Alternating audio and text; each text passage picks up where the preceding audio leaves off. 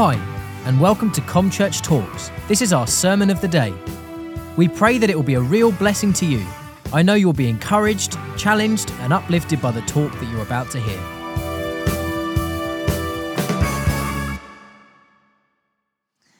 I don't know if you were here last week, but Sarah did an amazing word. It is well with my soul. And if you haven't heard it, guys, you've got to listen to it online. But I just want to take in a little précis because Sarah reminded us of Horatio Spafford. He was the guy that penned that amazing hymn, It Is Well With My Soul.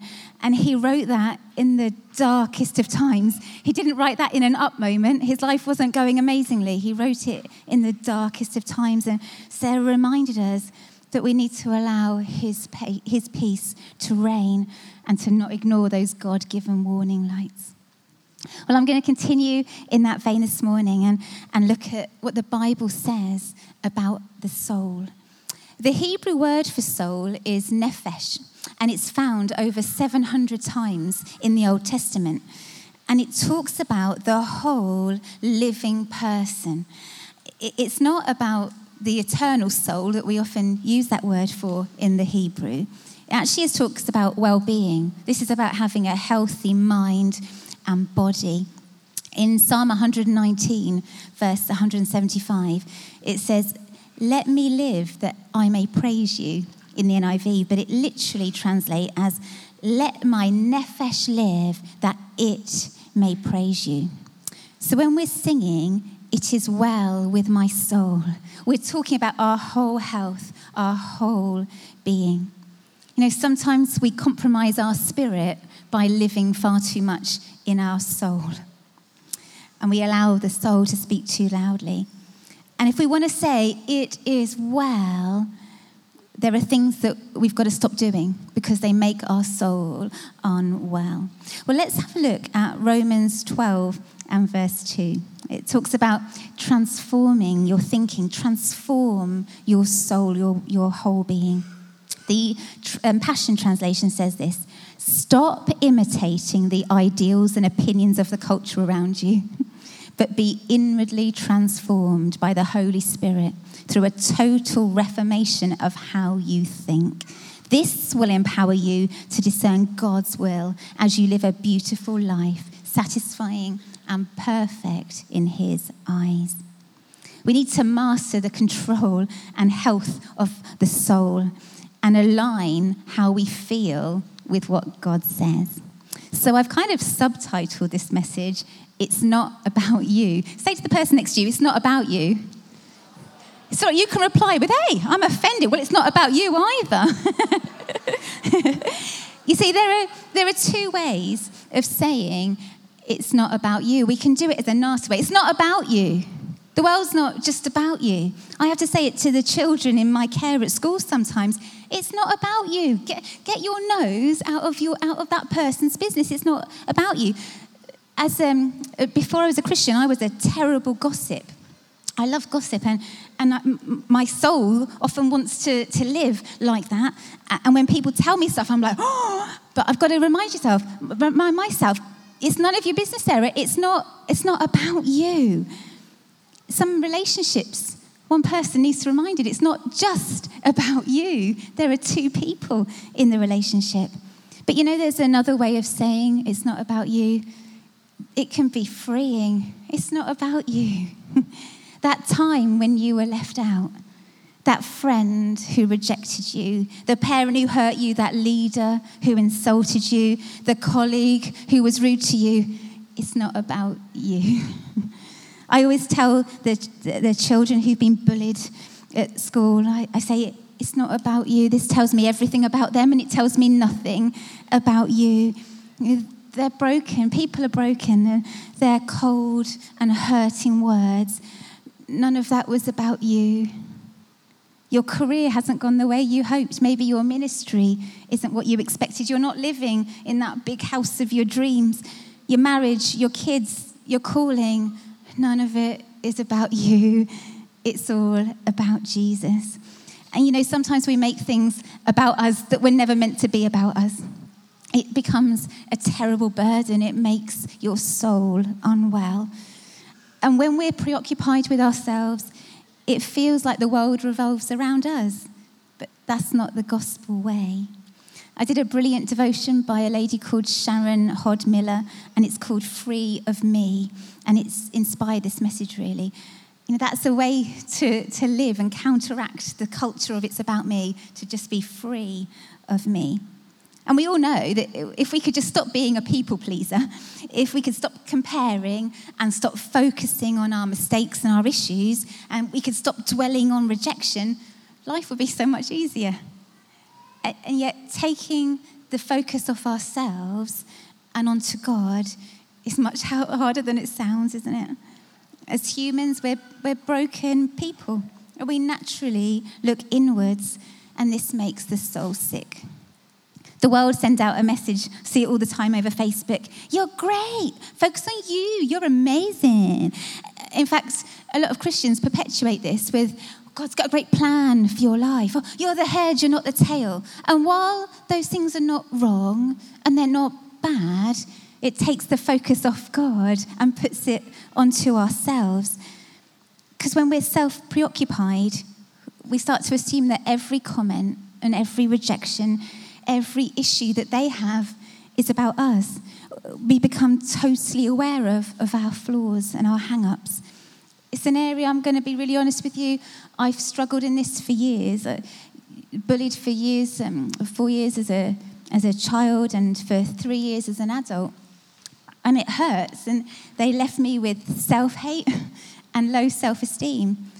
It's so easy to live in the poor old me's, the POMs, as my husband calls it. In fact, I'll be honest with you, my soul looked out this morning and went, there's not many people here. Maybe it's because they know I'm preaching. I'm just going to be really, really honest with you. And it can become soul destroying when we live like this. If you've ever worked out your love languages, my love language is words of affirmation.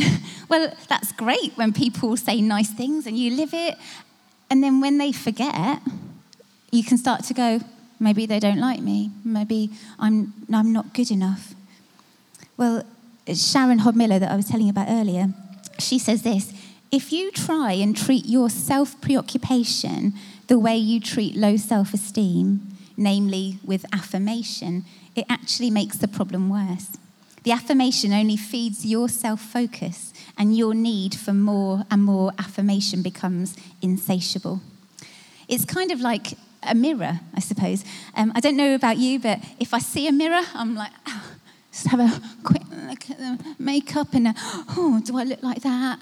And there's a window. Oh gosh, I thought I looked better than that. Sometimes we look in mirrors and we are not happy with what we see. And the bullying I received, you're fat and ugly, every day for 4 years, makes me feel like that all the time. I don't know how often you look in the mirror and you go, Psalm 139, I praise you because I'm fearfully and wonderfully made. I very, very, very rarely do that. But sometimes we hold up relationships as a mirror to us.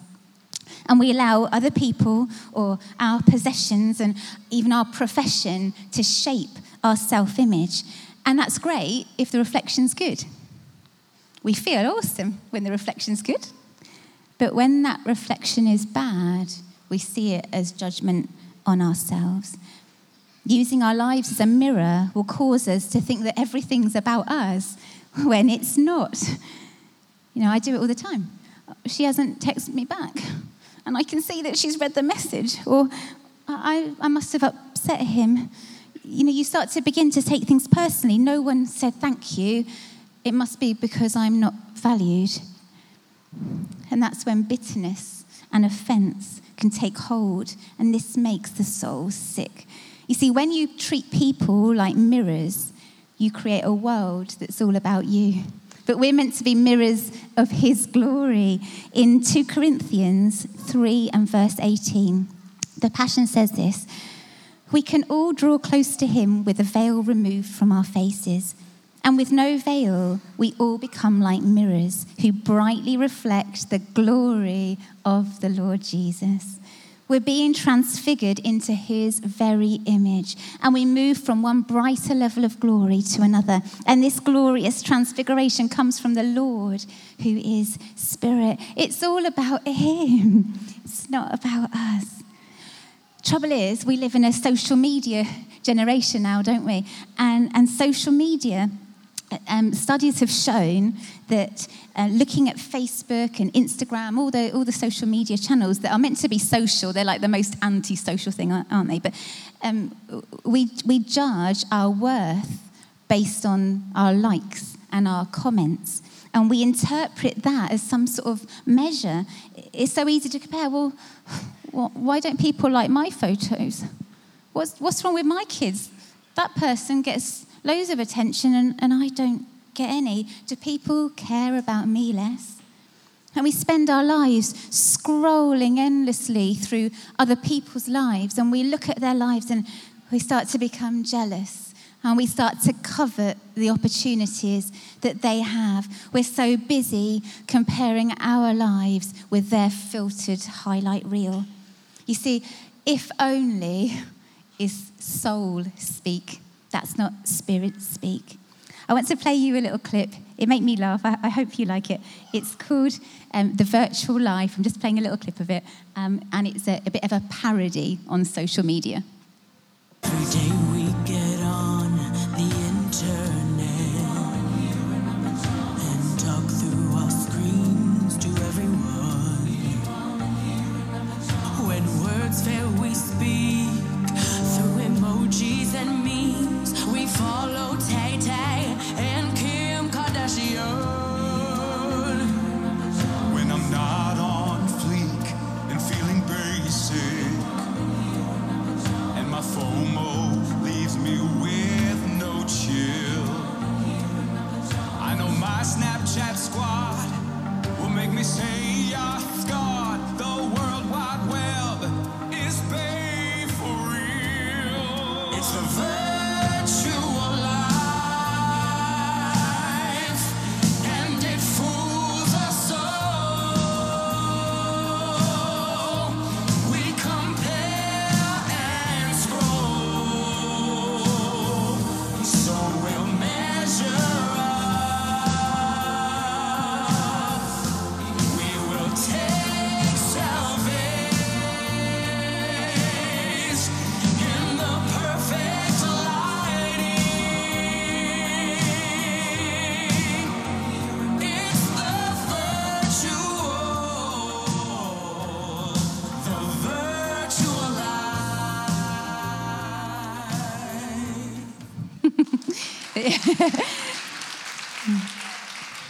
I didn't make it. I saw it and I thought, I must show the church. If you just Googled Circle of Life parody, it's there. But you know, the virtual life, it fools us all, and we compare and we scroll. And comparison, that's a killer of our contentment. Actually, putting ourselves first is a form of idolatry, of course. I'm going to go hard in. Exodus 20, verse 3 says, "You shall have no other gods before me." We've got to stop saying, it's not fair. Is your confidence bound up in your successes and whether you succeed or you fail? Because if you're doing well, you think you've got value. And if you're not, then you feel insecure. We've got to start giving God glory when things are going well, because he's the only one who can get us through the lows. You know, shame and guilt can make your soul sick. Soul control diminishes when the past loses its voice. You've got to tell your soul what to focus on. The enemy wants you to live in the echo of your past, but that's not God's way. Whatever mess you've made can be forgiven. And the guilt's there so that we can bring it to God, but we walk away free. The enemy is the one that turns it to shame. Psalm 42, verse 5 says, "Why are you cast down, soul? Why are you disquieted? I will praise my God for the help of his countenance." You can look past your past. He has a hand ready to receive you. You are not what you feel. You are who he says you are. You know, when we live out of our soul, it means that we can often think that we're right. We can hold on to unforgiveness, and this will affect your soul health. We think it's all about us, and we become bitter because of the hurt. We need to position our faith correctly. Heaven deposits something in our heart, and how often do we let it live in our soul instead of our heart, instead of our spirit? At some point, we've got to turn our attention and fix it on the one who can heal our wounds and set us free. It's reminded of the great story in Matthew, chapter 14, verses 29 to 31, when Jesus asked Peter to walk towards him on the water. So he said, "Come." And when Peter had come down to out of the boat, he walked on the water to go to Jesus. I'm so excited about that. But when he saw that the wind was boisterous, he was afraid. And beginning to sink, he cried out, saying, "Lord, save me." Immediately, Jesus reached out his hand and caught him. "You of little faith," he said, why did you doubt? Peter was doing so great as long as he kept his eyes on Jesus. And when Peter started to look at the circumstances, that's when he began to sink. How many times do we allow our problems and our issues to become the focus of our lives instead of on the one who can bring peace into that situation? We've got to keep our eyes on Jesus and not on ourselves. Lord, let us stop seeing problems, but see you. In fact, I was reading some medical research about this, and it's shown that it's not actually what happens to us that causes stress, it's what we think happened to us. And when we ruminate, when we have circular thinking that we keep going back over and over it in our mind, the stress then lives in our body, and it stays in our body long after the reason for the stress is over. And this makes your soul sick. You get high blood pressure, elevated heart rate, high levels of cortisol stay in your body. We often allow our problems to turn into worries and anxieties, and we look inwards and we allow the soul to deal with it instead of letting faith arise in our spirit. You know, before that storm hits, we've got to pray and keep our eyes on him. Now, if you're feeling lonely or insecure, overlooked, you've probably read a few self-help books. And what's interesting about even the Christian self-help approach is that it's quite different to God's. You see, the story of Moses, I know I talked about this last time, but Moses, when God called him to go and speak to Pharaoh, he felt stuck in his weaknesses and his disqualifications. Here's what God said. So Exodus 4, verses 10 and 11. Moses said to the Lord, "Pardon your servant, Lord. I've not been eloquent, neither in the past nor since you have spoken to your servant. I'm slow of speech and tongue." The Lord said to him, "Who gave human beings their mouths? Who makes them deaf or mute? Who gives them sight or makes them blind? Is it not I, the Lord?" How did God respond to Moses? He didn't say, "Oh, Moses, come here, let's have a hug. You're amazing. You're so brilliant. You've got such worth." He changes the subject. This was never meant to be about Moses. Moses wasn't the hero. God was the one to free them and get them out of Egypt. Moses had to look to God. You know, he responded similarly to Jeremiah when Jeremiah in Jeremiah 1, verses 6 to 8, he's saying, I'm too young. "Alas, sovereign Lord," I said, "I do not know how to speak. I'm too young."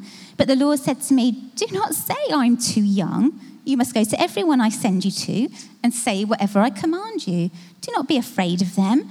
I'm with you. I will rescue you, declares the Lord." God didn't dote on him. Rather than assure Jeremiah, "Oh, you're so talented for your age. Oh, you've got amazing leadership skills, a terrific personality," God simply affirmed himself. God directed his servant off his limitations onto his limitless powers. Don't be afraid. Be not afraid. He said it to Abraham. Be not afraid. He said it to Joshua, to Mary. He's saying it to someone this morning. We're not meant to be doing it. This is all about him. He uses the foolish things, 1 Corinthians says, that none can boast. I like the story of Gideon as well. You know, the Midianites were kind of cousins, really, I suppose, to the Israelites. And God was using the Midianites to hurt the Israelites, in effect, because the Israelites had all turned away from God. You know, sometimes the enemy will allow those closest to us to bring us down and make us feel like we're not good enough. Maybe you've had this said to you before. We know who you really are. Or we know what you can do. We know your faults. You go, get back in your place. But the Israelites had gone away from God. And he'd allowed the Midianites to take away what they had. In Judges 6, verses 11 to 14. Then the angel of the Lord came and sat beneath the great tree at Ophrah, which belonged to Joash, the son of Abiezer. Gideon, son of Joash, was threshing wheat at the bottom of a winepress to hide the grain from the Midianites. The angel of the Lord appeared to him and said, "Mighty hero, the Lord is with you." "Sir," Gideon replied, "if the Lord is with us, why has all this happened to us? And where are all the miracles our ancestors told us about? Didn't they say the Lord brought us up out of Egypt? But now the Lord's abandoned us and handed us over to the Midianites." Then the Lord turned to him and said, "Go with the strength you have and rescue Israel from the Midianites. I am sending you." Now there's Gideon hiding it all in fear. And what does God call him? "You're a hero." I bet he looked at himself and went, But God saw something different in him. Judges goes on to say, in chapter 17 and verse 6, in those days, everyone did what they thought was right in their own eyes. And I think that that's a big issue we have today. You see, when we live out of the soul, we think we're right in our eyes. And we can start to excuse our poor behaviours and our poor attitudes. God does care about your insecurities, but the difference is where your focus is. The one true God responds to our insecurities with reassurances about himself, away from our, "I can't do this," and onto the one who can. I've got some tips from Hebrews for you. Hebrews 12, verses 1 and 2. "Therefore, since we are surrounded by such a great cloud of witnesses, let us throw off everything that hinders and the sin that so easily entangles, and let us run with perseverance the race marked out for us, fixing our eyes on Jesus, the pioneer and perfecter of our faith. For the joy set before him, he endured the cross, scorning its shame, and sat down at the right hand of the throne of God." Let us start fixing our eyes on Jesus. The word fix, apharo, it means to consider attentively. It means to look away from other things. Let's fix our eyes on Jesus. And in Hebrews 3 and verse 1, "Therefore, holy brothers and sisters who share in the heavenly calling, fix your thoughts on Jesus, whom we acknowledge as our apostle and high priest." We've got to fix our eyes on him and change our thought patterns to be all about him. You know, insecurities will feed us lies about ourselves. It will feed you lies about your worth. But it will also reveal truths about your idols, about your misplaced focus, and about our misplaced priorities. I follow Dr. Caroline Leaf on Facebook. I find her just so encouraging. She's all about healthy mind, body, and soul. But one of the things that she was talking about last week was that if you want a better soul health, you've got to start helping others. You've got to take your mind off yourself and go and help others. You see, community is the best antidepressant. If you're feeling low, you get yourselves here week of the 19th to the 24th and you serve. And you look to people who have nothing in our community and realise how much God has blessed you. Look around at whose burden you can carry. Who else can you pray for? Stop looking inwards. When we look at just our issues, we just see ourselves. But when we start to look out, there's so many people struggling. Helping others is such a good antidepressant. How is your life working for the people around you? That's what we're meant to be doing. The world's not just about you. It's about him. But let's start serving others too. I've got some good news for you. You can be a failure. Yes. You can be not good enough. And then you can stop trying to make yourself good enough and big enough and capable enough to carry the weight of the world, because God has not designed you to carry the weight of the world. It's not about you. We've got to leave our strivings behind, our strivings to be somebody, and just breathe him in. The Hebrews have transliterated the expression of the body, the inhale and the exhale, into letter form. You know what they've got? YHWH, the name that God spoke to Moses on the mountain in Exodus 3:15. We've added vowels, Adonai, to make it make sense. But this is what it means. Yahweh. In its purest form, Yahweh means the very breath. Just hear you say it. Yahweh, Yahweh. Psalm 34, verses 1-2. I will bless the Lord, Yahweh, at all times. His praise shall continually be in my mouth. My very soul makes its boast in the Lord. Let the humble hear and be glad. Breathe him in. Breathe him in. It's all about him. James 1, I'm coming to the end. James 1 and verse 4 says this. Let perseverance finish its work so that you may be mature and complete, not lacking anything. The Greek word, holos, the word for complete, it doesn't mean that you've got it all together. Hurrah! But it does mean that you are healthy, you are whole, you are sound. It's the word that Peter and John used, when they said to the beggar, silver and gold we have not, but in the name of Jesus, be well. That's the complete. Be sound, be whole. You see, your wholeness will take you to places that your brokenness can't. He wants you to be whole, to be free, to be well. It's all about Jesus. He wants you to live free of yourself so that you can truly say, it is well with my soul. Thanks for listening to ComChurch Talks. We'd love to hear from you, and you're welcome to any of our Sunday services or midweek comms. For more information or to contact us, please visit www.comchurch.org.uk or find us on Facebook. God bless.